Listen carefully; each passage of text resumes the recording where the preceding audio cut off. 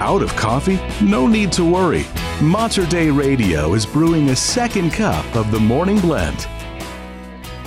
All right, so yes, I am finished with my first cup. I am ready for a second cup. I noticed, David, this morning, you arrived a little bit earlier. Yep. I expect you usually 10 minutes to the hour in the morning, but you came in right after I did 10 minutes early because you didn't stop for your morning cup of coffee. No, I made mine today. I've got my little pour-over mechanism that I did today, which I like. It's very tasty. Really? Yeah, you just take it's got like a little filter, and you put your coffee grounds in it, and you put that on top of your cup, and then you pour hot water over it, and the water goes right through your grounds and drips right into your cup. Perfect. The pour-over method. The pour-over method. When Scott and I go camping, we have a French press. Oh, yeah, I in love the that. camper, Yeah. which is a lot. They make great cup of coffee. A little They do. strong. You got to watch it there, Yep. but boy, it's just great in the mornings because I get at the night before when we're camping, I get it all set up, and then in the morning, Scott will get up and start the kettle. Yes. And I wake up to the sound of a little whistling kettle, and then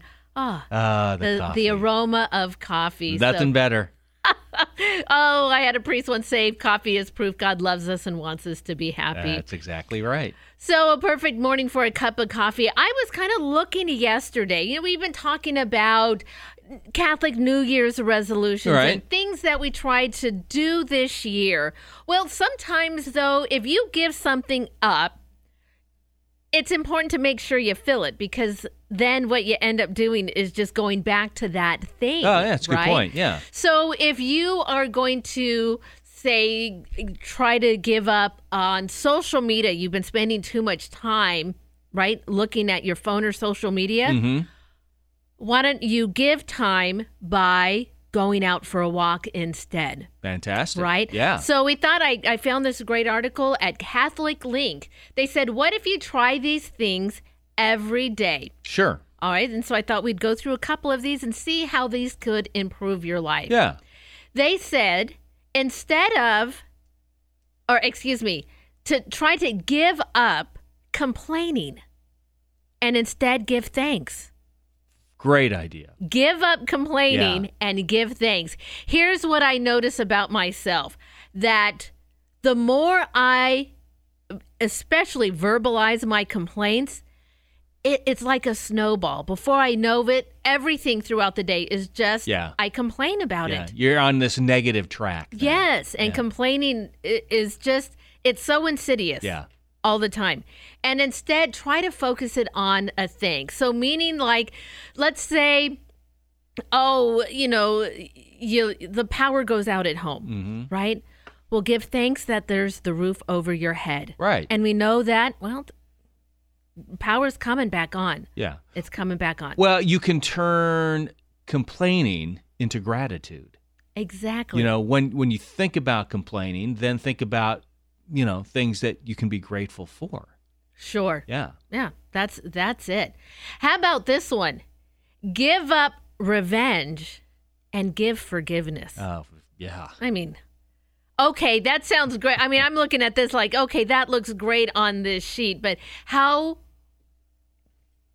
real is it to be able to do that? Right. Now, revenge is a strong word, but, you're always, if you feel like you've been wronged, like if I feel like I've been wrong, I'll, cut people out or just like, you know what? I'm not talking to you. And then I hold on to that. So the next time I see them or the next time the situation comes up, that's right there in my mind. And, the thing about forgiveness, it doesn't just mean that whatever you did, it's okay. Yeah. You're forgiven.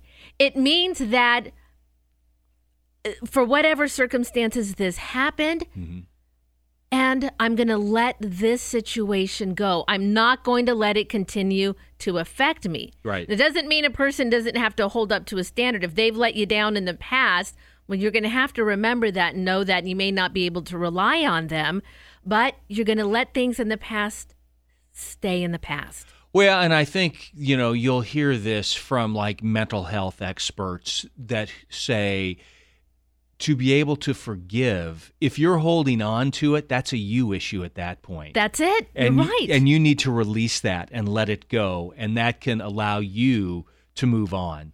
And like you said, you put it in the past. Yeah. and then it's out of view at that point. The next item on this list, and this one, boy, we can appreciate this, I think, for sure here in the Portland area. Give up despair and turn to hope. Yeah. Hope is everything. It's everything. Oh, yeah. And that's the only way to get over these situations you might find yourself in, whatever that might be. And, I sometimes in driving, I run across somebody on the streets and they are in a bad way. Alcohol, drugs, homelessness, and we see them, and mental illness, and you think, where is the way out of that? But without hope, there would never be a way out. We must always be hope. Yeah. The next thing, okay, wasting time. Now, that's that's give up wasting time. And now I can find myself doing that, and especially when if I've got my phone in front of me, and if we're sitting in the room and a program on TV might be on, we're watching, I would think to myself, well, I'm just going to look at my phone. I'm here, right, in the room with everybody, but am I really present to what is happening?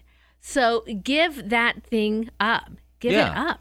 Right? Well, the thing about wasting time, you can look at it from a couple of different aspects. Number one, that doesn't mean you don't need time to relax and recuperate. That's different. I hear you. Yeah, that's different than wasting time. So, like, you can do whatever it is, and I find myself in this sometimes as well. So you'll start watching something and you have plans to do something a little bit more productive, and pretty soon that time has gone away. Then when you're done watching, you're like, gosh, I just wasted there's 2 hours I'm not getting back. You know what I'm saying? Okay. And you've got to balance. I guess that's what I'm saying. There's got to be a balance there. Oh, for sure. I've been wasting a little bit of time the last couple of days, David. It's keeping me from getting my Christmas decorations put away. So see, there you go. You've inspired me to put the phone down. If I just got a little help with boxes out of storage, I could get it done. But boy, if I don't see it, out of sight, out of mind, then there I go, wasting a little bit more time. And then lastly, they say give up selfishness and give help. Very nice. Yeah. We spend a lot of time, and there was a time where they'd say, you say yes to everything, but it's okay to say no, right? Well, then I think our trend has swung back a little bit where we'll say no to everything. And the pandemic didn't help either, because we, were isolated from each other. We were afraid of what this was. We didn't know much about it. So we did turn a little bit inward. But now might be the time or the year to say, nope, I'm not turning inward anymore.